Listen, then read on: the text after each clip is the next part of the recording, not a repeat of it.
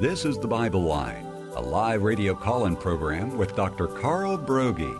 Dr. Broggi is the senior pastor of Community Bible Church of Beaufort, South Carolina. And for the next hour, he's available to answer your questions, providing biblical insight and wisdom for everyday Christian living. Our phone lines are open, and if you have a question, you may call 525-1859 locally, or outside the immediate area, call toll-free 877-924-7980. Now let's join Dr. Carl Broggi. Study and show yourself approved of God as a workman who does not need to be ashamed, rightly dividing the word of truth. We welcome you this hour to the Bible Line. If you're new to 88.7 for the next hour, we take people's questions. You can call us directly here in the studio, here in this new month, and we're glad to be here with you to answer questions that you may have as it relates to life, family, ministry, or maybe just trying to understand and apply a passage of Scripture. Once again, the 843 exchange is 525-1859, or you can email us here directly into the studio, and that email address is TBL, stands for the Bible Line, at wagp.net.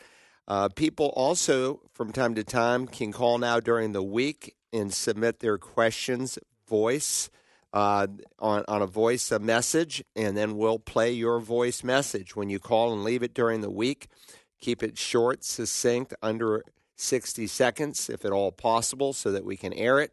And then, of course, when your question is answered, we email you back with the link so that you can listen to it. So with that said, Rick, let's go ahead and we'll get started this morning. Well, we had a lot of calls last week and didn't get a chance to get this one in at the last minute. Kelly called and would like some scripture reference showing that the rapture is before the tribulation. She wants to be able to demonstrate this to friends.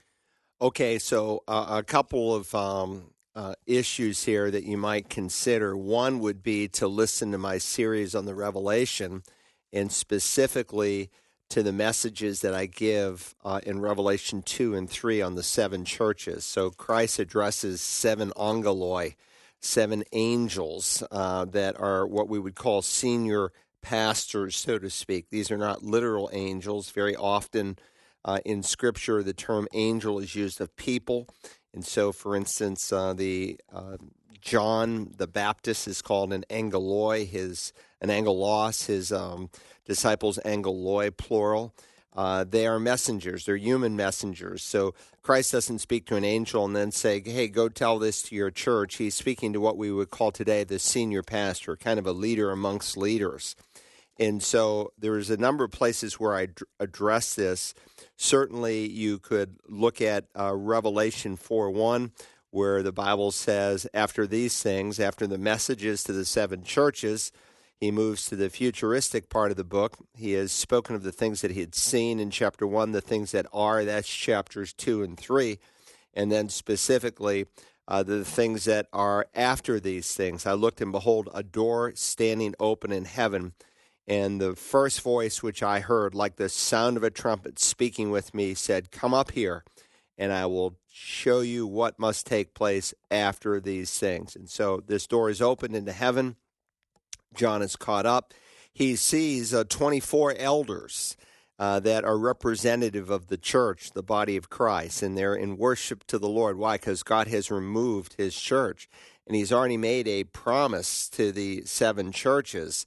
And it's not written just to one church, because at the end of each message it says, he who has an ear to hear, let him hear what he says to the churches. And so, for instance, to the church at Philadelphia, right before the 4th chapter in Revelation 3, because you have kept the word of my perseverance. That, by the way, is a mark of conversion. You're not saved by persevering, but if you are saved, you will persevere. And such descriptions are used not only before the rapture, but after the rapture. So, for instance, in the Olivet Discourse, speaking of tribulation saints, people who are converted after the church is removed, and we call them tribulation saints, the word saint is not simply used in reference to church saints. It's used in the Old Testament of believers. It's used in a future time frame during the tribulation of people who are converted, and certainly in this age. But he speaks here to the church at Philadelphia Because you have kept the word of my perseverance, I will also keep you from the hour of testing, that hour which is going to come, he says, upon the whole world to test those who dwell on the earth. There, by the way, has never, ever been in the history of man a time of testing that has come upon the whole world. You say, what about the World War I and World War II? Well, that involved a number of nations, but not even half the nations of the world.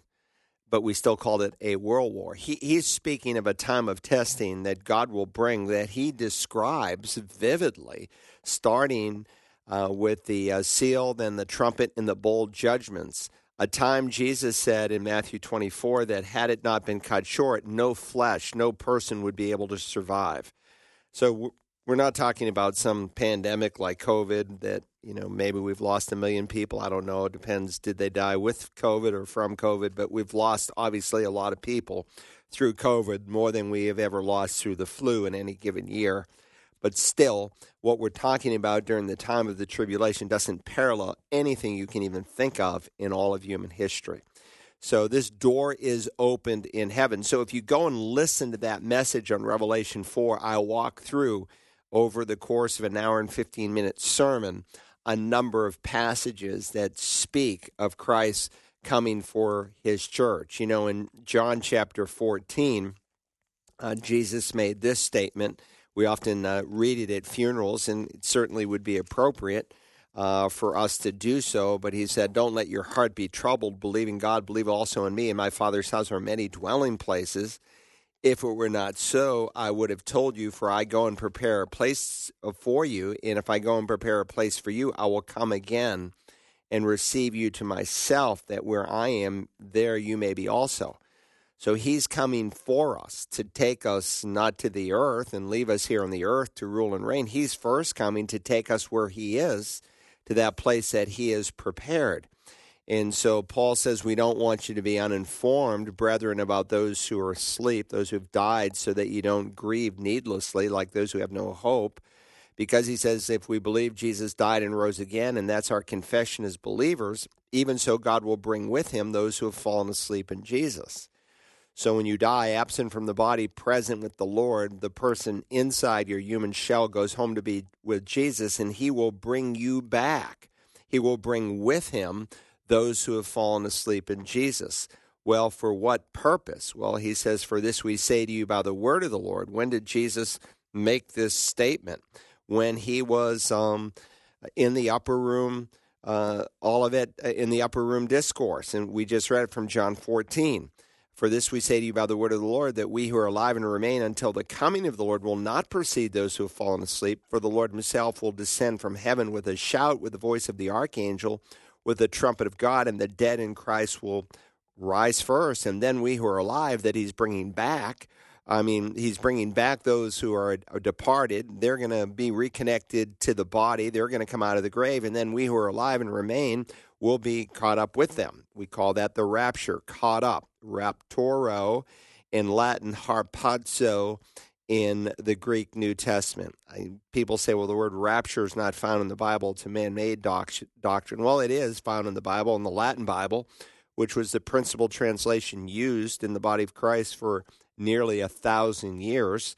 But it's found in the Greek text, harpazo. I don't care what you call it, the catching up, the rapture, the harpazo. We're going to be caught up and we're going to meet the Lord in the air. That's very different than the second coming, unless, of course, you just eradicate the second coming, and in the sense that he comes back to the earth to rule and to reign. And that's what our amillennial friends do in this day. They just say, well, there's just one big event in the future. Jesus comes back. He takes us all to heaven, and that's it. Well, you have to spiritualize hundreds of verses, literally hundreds of verses of Scripture that speak of a coming kingdom. And so occasionally you'll have guys, even like, Philip Yancey, he's a good guy, wrote a book on heaven, but he took most of the passages that dealt with the coming rule and reign of Messiah on the earth and just said, well, these are passages that are describing heaven. Well, they're not. Look, there's going to be a river that flows from the Temple Mount all the way to the Dead Sea, and men will be able to fish in the Dead Sea where nothing lives. That's never happened. Christ is going to set his feet on the Mount of Olives and split it in two. So Christ first comes and he catches up his church. He comes for his church, but then we come back with him at the second coming, where he comes with his church, where we will rule and reign. But again, that's just kind of the short answer. Listen to the first message out of Revelation 4, and I walk through all of some of the evidences for a pre-tribulational rapture. 843-525-1859 if you have a question on today's Bible Line. And John from Maine is on the line. Thanks for holding. Good morning. You're on the Bible Line. Hey, Good John. morning. Thank you, Pastor. Your program is an incredible blessing. Real quick background. I've professed to be a Christian all my life. I'm in my 50s now, and it was about 9 years ago when I realized that I was deceived. And I used to listen to you. I'd come across your program on the air, and I'd just be filled with dread. Now I just embrace it because I truly repent and believe and receive Christ as my Savior. That's great. All that to say is that I've been digging into the Word ever since that moment, and I believe I have. I'm actually. So my question. I have a question and seeking some guidance. Okay. My question is there a gift of preaching? And is that different from teaching? And the reason I ask that is I believe ever since that moment I've had a passion for developing sermons. I consider myself a backup preacher. I belong to a very, very small church. I do not meet the biblical requirements of a pastor, but I do have a passion and a desire to preach the word. So my question is there a gift of preaching? If so, is that different from teaching? And the guidance question is, if I do have that gift, which I believe I have, how do I use that in such a small community? So I'll hang up and listen. Thank you. That's great. I'm assuming he's listening. What is it, WBCI? WBCI, yeah, Portland, Maine. Out of Portland. So that's wonderful to hear you share that, John. A couple of thoughts. Understand that there's distinctions in the New Testament between an office and a gift. And so, for instance, there's the office of apostleship. No one can serve in that today because to be an apostle, you had to have seen the risen Christ. You had to have been personally selected by the Lord Jesus to be one of his apostles. And if those two things were true, then there would be certain signs, wonders, and miracles that would basically affirm that calling and that picking of Christ to be an apostle. That's the office. But then there's the gift of apostle. It's the same word, apostolos. And so Epaphroditus, who did not serve in the office of apostle, is called an apostle in a non-technical gifted sense, in that the word apostle means a sent one. And so people with the gift of apostle, and there are 4 central passages that deal with the subject of gifts. They're easy to remember, 2 4s and 2 12s, Ephesians 4, 1 Peter 4, and then Romans 12, and 1 Corinthians 12 through 14.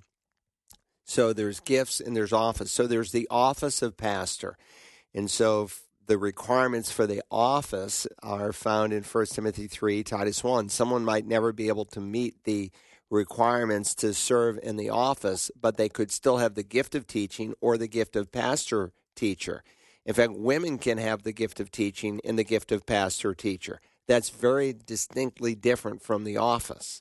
So the office may show itself typically as a senior pastor or as a lead pastor or as a teaching pastor in the local assembly, where he opens the scripture and he teaches the people and he shepherds the flock.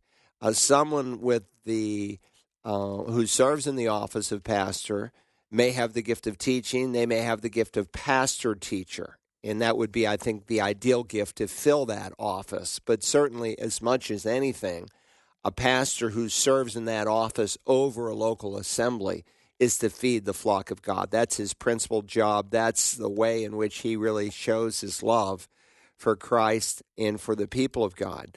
I know in some churches there's the mindset, well, if you really love me, go fishing with me once a week, or we'd have coffee all the time. Or, you know, if I did that as a pastor, I would never have time to prepare for the things that I need to prepare for to feed God's people the kind of meal that they need.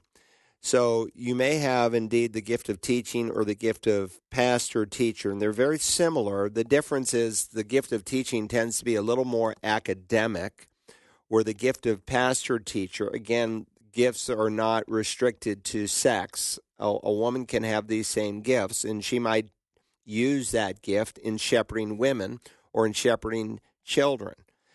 Indeed, the place in which a woman uses the gift is different. She can't serve in the office of pastor, but she may have the gift of pastor, teacher, or the gift of teaching. And by the way, it is one gift. It's the gift of pastor, teacher in Ephesians 4. And by the way, it may be of interest to you.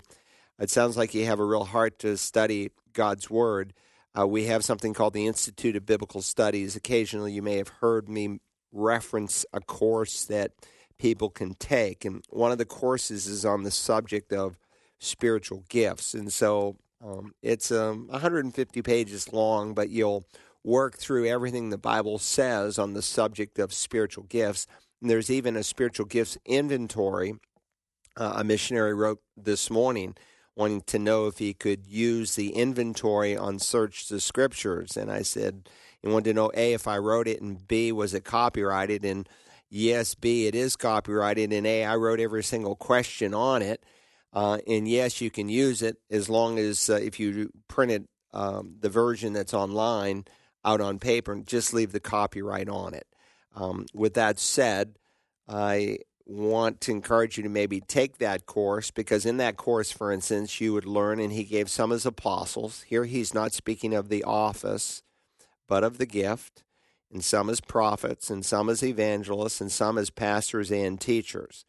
Now, if you're using the New American Standard, you'll see the repetition of the word and, Kai, 3 times. Kai, Kai, Kai. And then when you come to pastors and teachers, it's a different word and it's not by accident, because the Spirit of God wants to underscore that this is one gift. So if we were to try to capture the Greek without using the word and in modern writing, we might say pastor/teacher. So that's one gift. And the function of these gifts is for the equipping of the church to do the work of the ministry. And so these gifts are shepherding gifts, overseeing gifts, leadership gifts, evangelistic gifts, and they are designed specifically in order to help the church. So I said I reversed it in my mind. I just opened my Greek New Testament, but it's the word de, is the first 3 ands, and then kai is the last and. And so he uses a different Greek word in order to distinguish that this is one single gift. So how can you use it in your local church? You might teach an adult Bible fellowship. You might be asked of the pastor to fill in on a Sunday morning while you're not the pastor of the church and you don't take the role of the office of pastor and all the responsibilities that come with that. You might possibly fill in on a Sunday morning. You might not, but you might.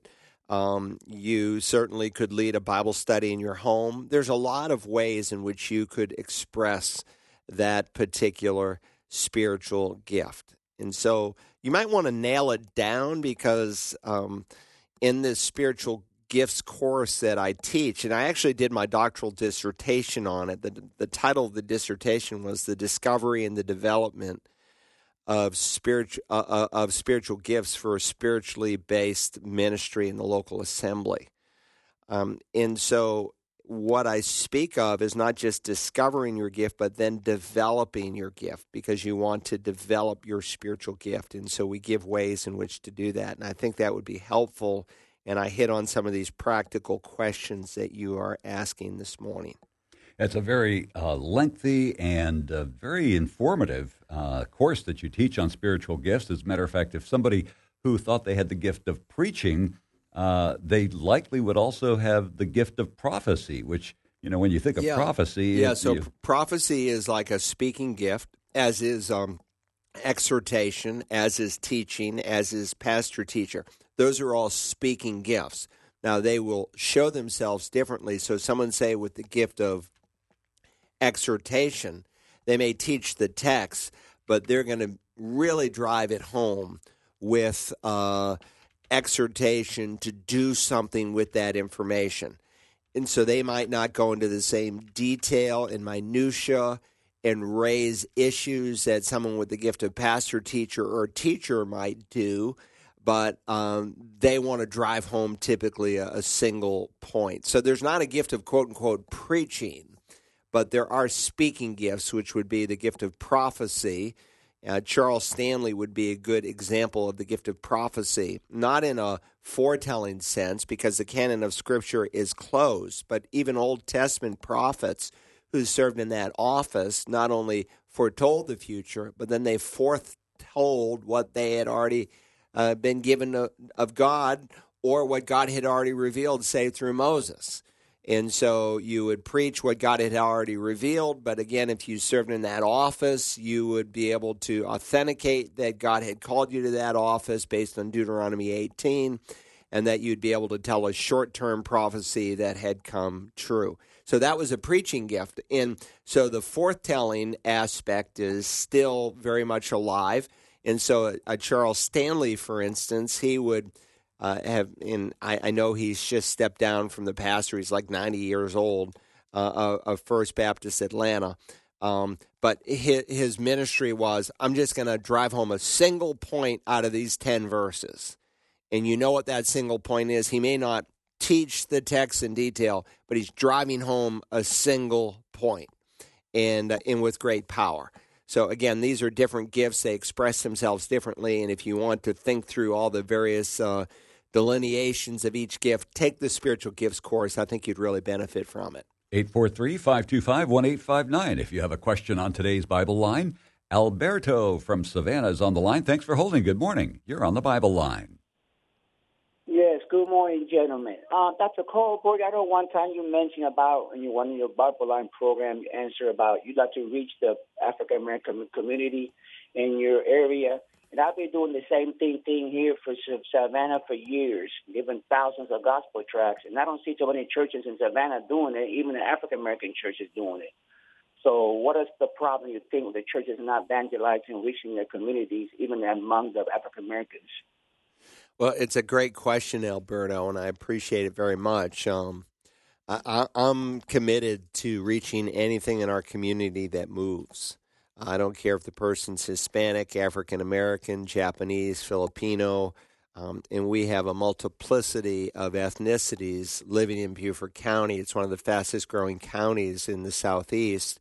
When I came here, there was 120,000. Now we're over 200,000, and it just keeps growing, housing going everywhere. And so the Great Commission is to go make disciples of all nations, and very often we take that word nation and we think of it in terms of, Switzerland and Germany and Romania and those various geographical designations might initially or even historically represent a typical ethnic group, but not typically anymore. So if you go to Germany, because the German people, for the most part, are not having babies, and the population growth is actually negative in terms of German ethnic people, they have had to open the doors to Muslims and all these other countries of the world in order just to survive because they don't have workers to run the factories, to do all kinds of different professions. So when the Lord said, go make disciples of all nations, it's the word ethnoi. He's talking about all the various ethnicities of the world. So it might be someone who's African, it might be someone who's Hispanic, and you could further, of course, subjugate those various designations. There's different kinds of Hispanic people and so on. So our commitment is to go for anyone and everyone who's in our community. So how do you break out of that? How do you break out of the typical church where if you walk into the typical church in America, it's rather homogeneous? Now, a homogeneous church where everyone basically looks alike and is very similar may be good if that's representative of the community. But there are a few communities in the world, and certainly in the United States, that are like that. When I came to Beaufort County, it was 38% African American. So if I was going to be committed to the Great Commission, then how could I ignore 38% of the people? Of course, that's changed the demographic. Now the demographic is 19%. It's not that there are fewer African Americans here, but percentage-wise there are fewer because there have been so many implants who come from various parts of the country. So people have to, one, be saved by grace, and two, they have to grow in grace. And as you grow in grace, you begin to see people differently. You see, if a person is just a babe in Christ, but converted, they may not have grown enough in grace to see people the way God sees them. And so their tendency will be to invite people who are much like themselves. So if they're wealthy, they'll hang around with wealthy people and invite wealthy people. If they're poor, they'll hang around with poor people and invite poor people. But if they were poor, they might not think of reaching out to this wealthy person. Maybe they work for them, or maybe they interact with them or meet them for the first time because, they're rich. And they don't really see that rich man the way the Lord does, that he's as lost as the poor man, that the black man is as lost as the white man without Christ, that everyone needs a Savior. So for people to begin to have and embrace that mindset as a way of life, they have to be growing in grace. And that's where the pulpit is instrumental, because sadly today, pulpits are not really teaching the people, and they may have enough to have crossed over into the kingdom to be born again, but they've remained babes in Christ. And if Billy Graham was correct some years back when he said 90 to 95% of the genuine, not Christianized, but the really genuine born-again Christians have remained babes in Christ, then you can understand the dilemma. So a lot of it comes back to the pulpit. The pastor is supposed to be feeding the flock of God. That means he's not going to be at every hospital bed as much as he'd like to be. It might be that he can't go to your house for dinner as much as he'd like to, because there are priorities that he has to have, first in his own relationship with God, secondly with his own family, and if he has children, certainly those children. Sadly, a lot of the jokes about pastors' kids are true, and they shouldn't be. And then thirdly, his ministry to the people of God on Sunday morning or Wednesday night or whenever it is that he opens up the Scriptures and feeds them. And when that begins to happen, people begin to grow. They become healthy, and healthy sheep will reproduce. And they won't reproduce simply people who are like them, but people who are lost and need a Savior, and those folks are of every brand and stripe all around us. And that's representative of a healthy church. Good question. Let's keep going. 843-525-1859 if you have a question on today's Bible Line. And Abby dictated her question a few minutes ago. She says, as a Christian, if I think someone I know is demon-possessed, how would I know, and what should I do about it? Well, it's a good question, and this whole dynamic is beginning to change here in America. It was very unusual to find someone who was demon-possessed in America 50, 60 years ago. But you could travel to other nations of the world where it was not necessarily unheard of. And so when I went to the Ukraine for our first trip in 1997, I brought my 14-year-old son with me, who's now 40. We had a lot of questions about demon possession. Why was that an issue? Because, for one, for 70 years, Christianity was oppressed. It was put down. People were arrested and sent to the Gulag and Siberia, and all kinds of awful things happened to them. And we met a lot of those people who had walked through those horrors. And the official religion was, quote-unquote, atheism under communism. They had, quote-unquote, churches, but most of the churches were KGB agents. And so the Orthodox Church, like in the Ukraine, Russian Orthodox, but largely Ukrainian Orthodox, was filled with KGB agents, and it was really sad. So there's a lot of form of Christianity in Ukraine without the genuine item. For the most part, it's the Baptist Church in Ukraine that is representative of evangelical born-again Christians. There's some others, but they are largely in part the true church there, those who are born again, those that preach the gospel. But because it was so dark for so long, there was demon possession. You go to a place like Haiti where they openly, unashamedly worship demons and the devil, then obviously demon possession is more common. What's begun to happen in the United States is people have opened themselves up to the door of evil, and they have become fascinated with these kinds of things. You know, we used to have, when newspapers were popular a decade ago, full-page ads in USA Today where you could, call a number and get your palm read, or you talk to a psychic, and these things were just like unheard of years ago. But these are open doors into the occult.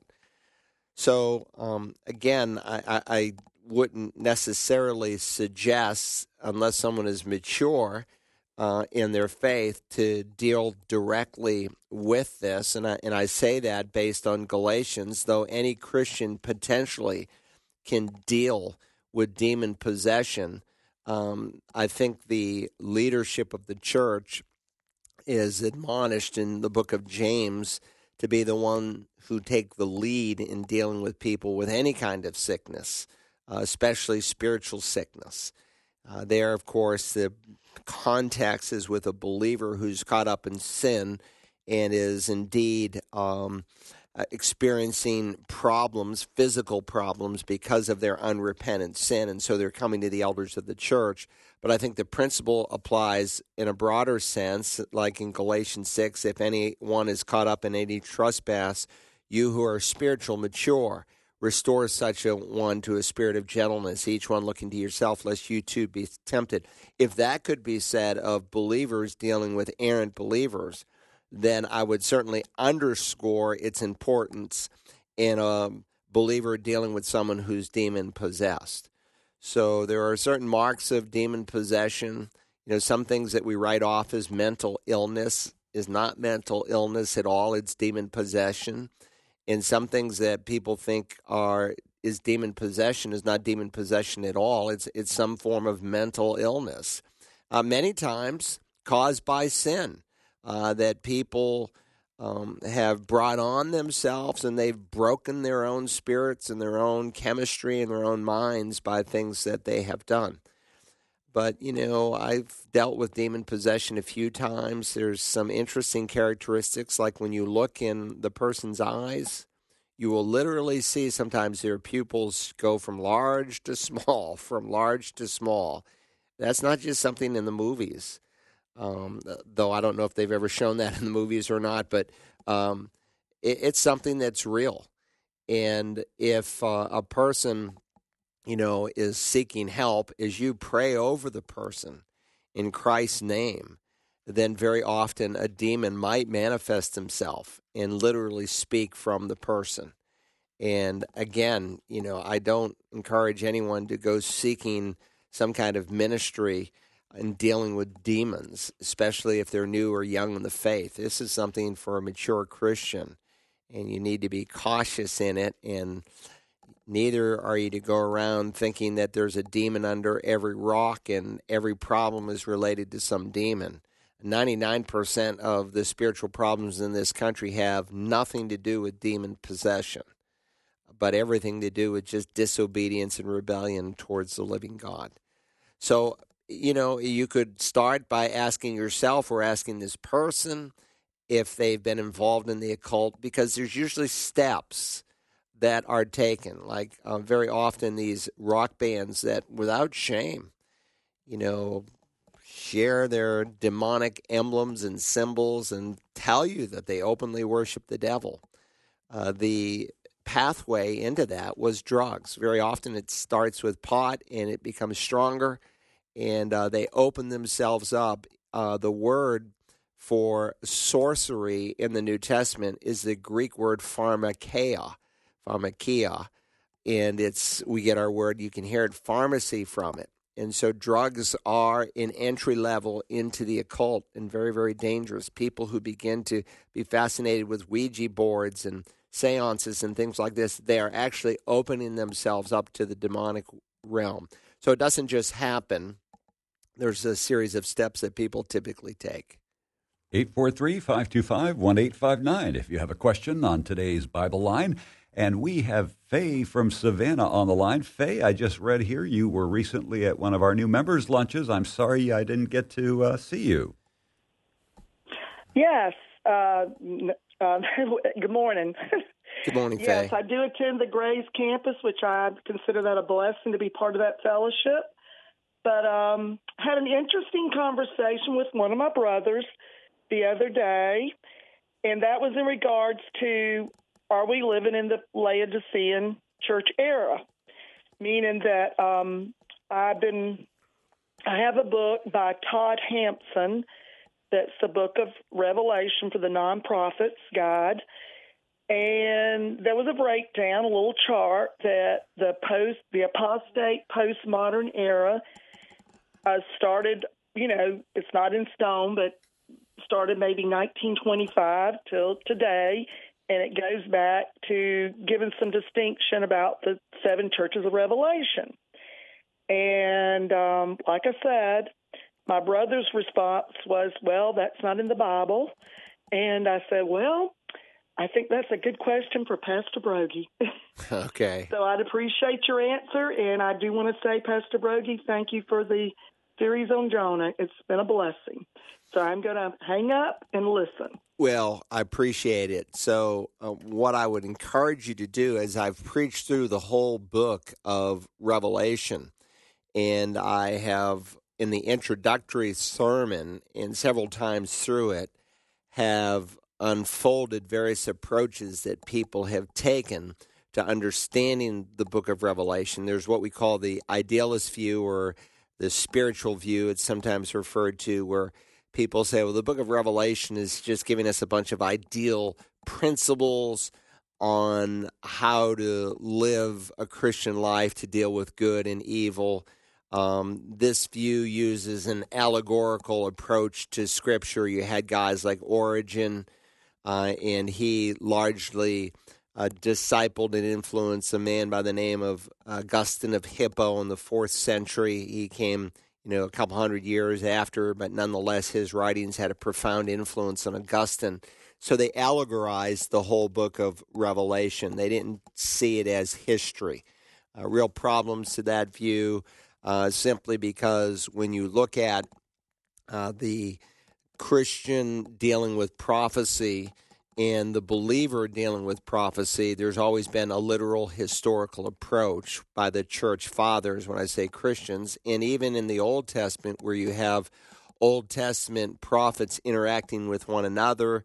For instance, in Daniel chapter 9, he's reading Jeremiah 25.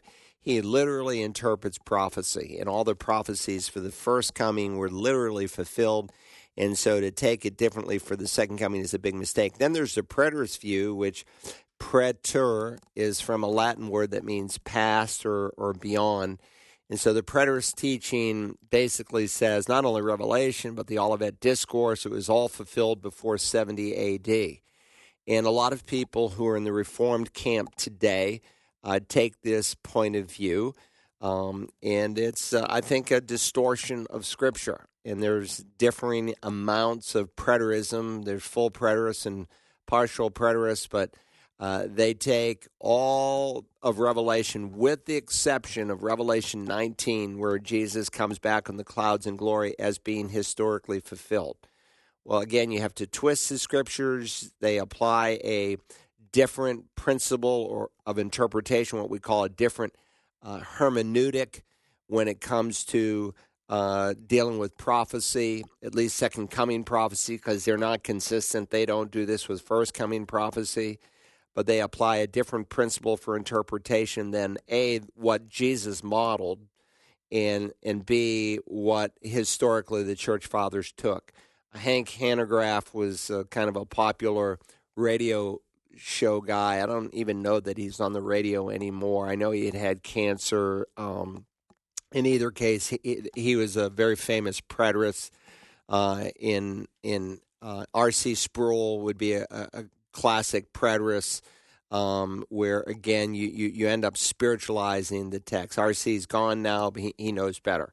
Then there's the historical view, and that's kind of what's happening in Revelation 2 and 3. They're mixing the historical view with the futuristic view. So the futuristic view, which I think is how we are to understand the Revelation, is it's speaking of a future time frame. The after these things portion of the Revelation that starts in the 4th chapter is all in the future. It hasn't happened yet. Where the historical view of Revelation says, well, no, it wasn't fulfilled during the time frame before 70 A.D., like the preterist argues, but the historist view basically says it's being fulfilled as you walk through church history. So they would see like Muhammad is the fallen star, and the first bold judgment being Elizabeth I, and Adolf Hitler being the rider on the red horse. And the problem with it is there's no precedent found anywhere in Scripture for interpreting the Scripture that way. And it's really a distortion of approaching the Scripture. And interestingly, you'll never find two historicists who come up with the same interpretation. So you highlight Revelation 2 and 3 as representing, in your friend's eyes, these different stages of the history of the church, and so that now we're in the 7th church and the final stage of church history. Well, the way you would hear it interpreted that way today is different from someone who took a historical approach 200 years ago. And so some individuals who held to this view would be Luther and Calvin, and the way they approached it, Luther and Calvin thought the Antichrist was alive in their day, that the Pope of Rome, was the literal Antichrist. Their approach was different from Zwingli or Jonathan Edwards or Whitefield. But it's basically built around the historical view, much like the preterist view, with what's called replacement theology, that the church has been taken the place of historical Israel. So when you come to Revelation 2 and 3, and I do actually a sermon on each of these churches. These are problems and issues that can apply in any age at any time, and they can happen in different places all at once. So it's not really representing 7 different stages or phases in the history of the church, and so now we're at the very end, and the church at Laodicea. Well, certainly what's representative of the church of Laodicea has happened throughout the history of the church, and certainly as we come to the end of the age, because sin will increase and men's hearts will grow cold, there'll be a lot of lukewarmness in the church. But I don't conclude from that these are representative of 7 historical stages in the history of the church. But that's what the historicist does. And the way Luther interpreted the 7 stages and the way Jonathan Edwards understood them is far different from the way people are understanding them today, because, again, you're really left wide open as to what the text means. And so as a general principle, when the plain reading is before us, that's what we should interpret. You don't make up things and say, well, this represents this. You let the Scripture interpret the Scripture. Otherwise, we get into real problems. Good question. All right, 843-525-1859. And let me see if we have a live caller. We do have a live caller standing by. Let's go to them now. Thanks for holding. Good morning. We have Sharon on line 1. Hey, Sharon. Hello, thanks for calling. Go ahead. Thank you for taking my call. I have a question about Ezekiel's temple. I call it his temple, but Yeah, the millennial temple. Yes. So, when will that temple be active? What time in history? It's a superb question. So, if you look at the end of chapter 39, what he has prophesied in the previous chapters, like, for instance, just to give you some context, he is speaking of the new covenant, the same new covenant that Jeremiah spoke of, where God says in Ezekiel 36, I will give you a new heart, and I'll put a new spirit within you, and I'll remove the heart of stone from your flesh and give you a heart of flesh, and I'll put my spirit within you and cause you to walk in my statutes. That's never happened. That is yet to happen. And so in the 37th chapter, you have the vision of the valley of dry bones, where the bones are first gathered, and then the bones are given life. And again, it's a picture of what God promises to do in the future with Israel.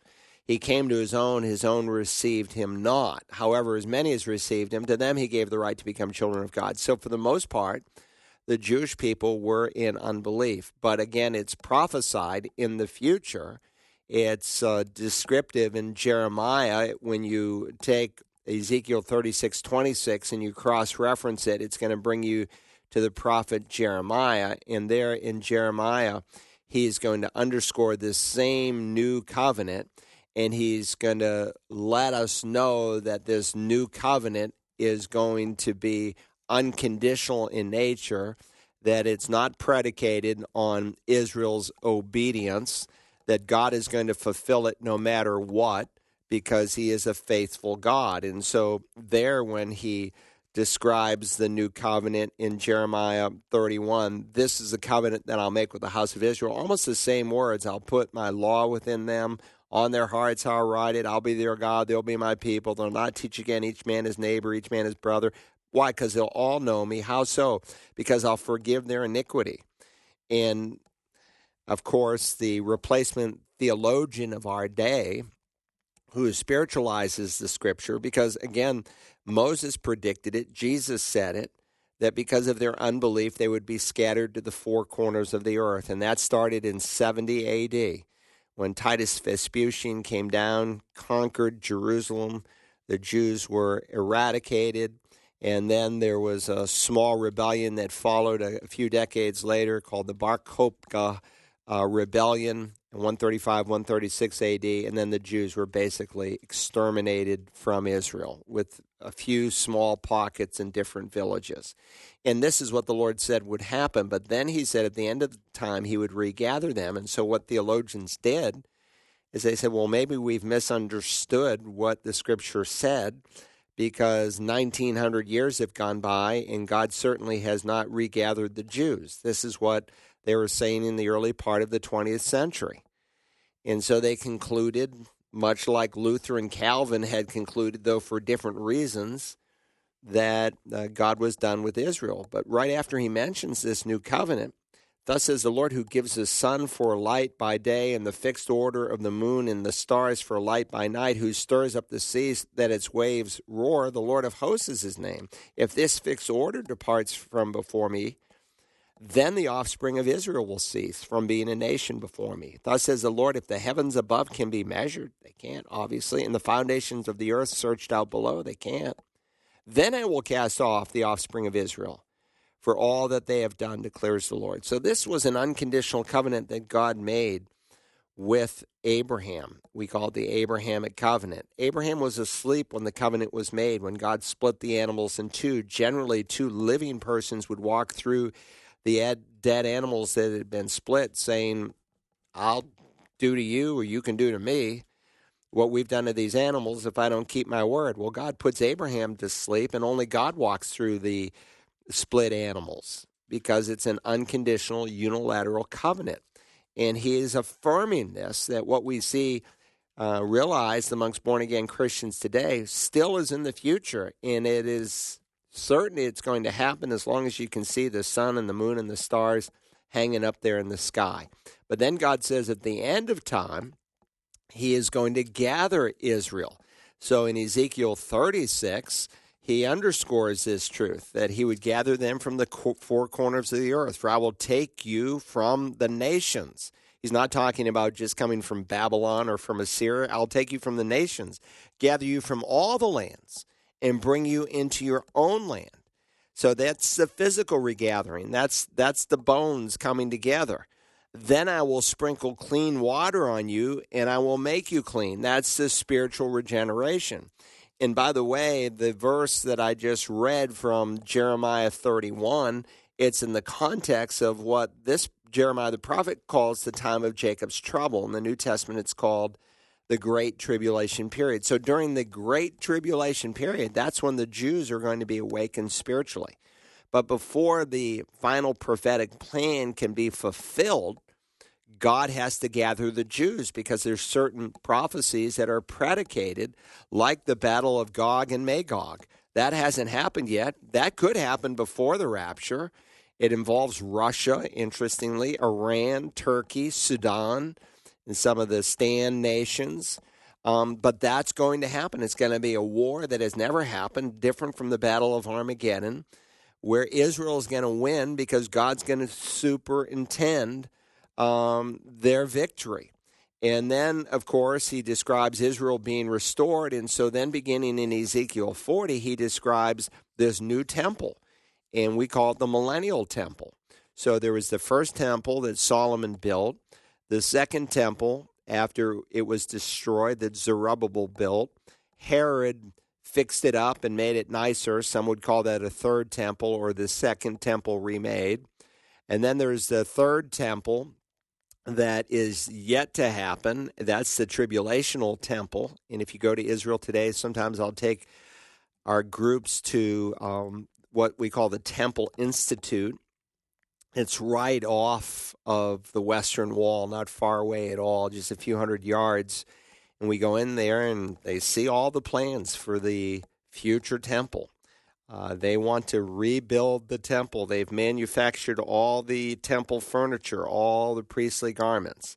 That's going to be during the tribulation that one is built. But then when the Messiah comes back to the earth, a much larger temple that will encompass a piece of property much larger than even the Temple Mount, which is 36 acres, and it will be the Millennial Temple. And God will teach truth from it, and he will also use it evangelistically for the children and grandchildren and great-grandchildren of tribulation saints who enter the millennial reign in their natural bodies.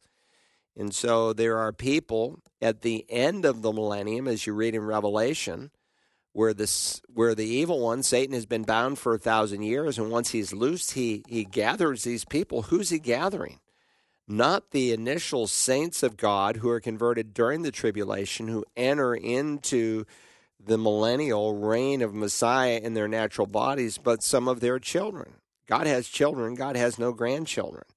And even with Messiah reigning on the earth, one of the functions of the millennial reign is to really show how fallen man is. And so when the 1,000 years are completed, Revelation 27, Satan will be released from his prison.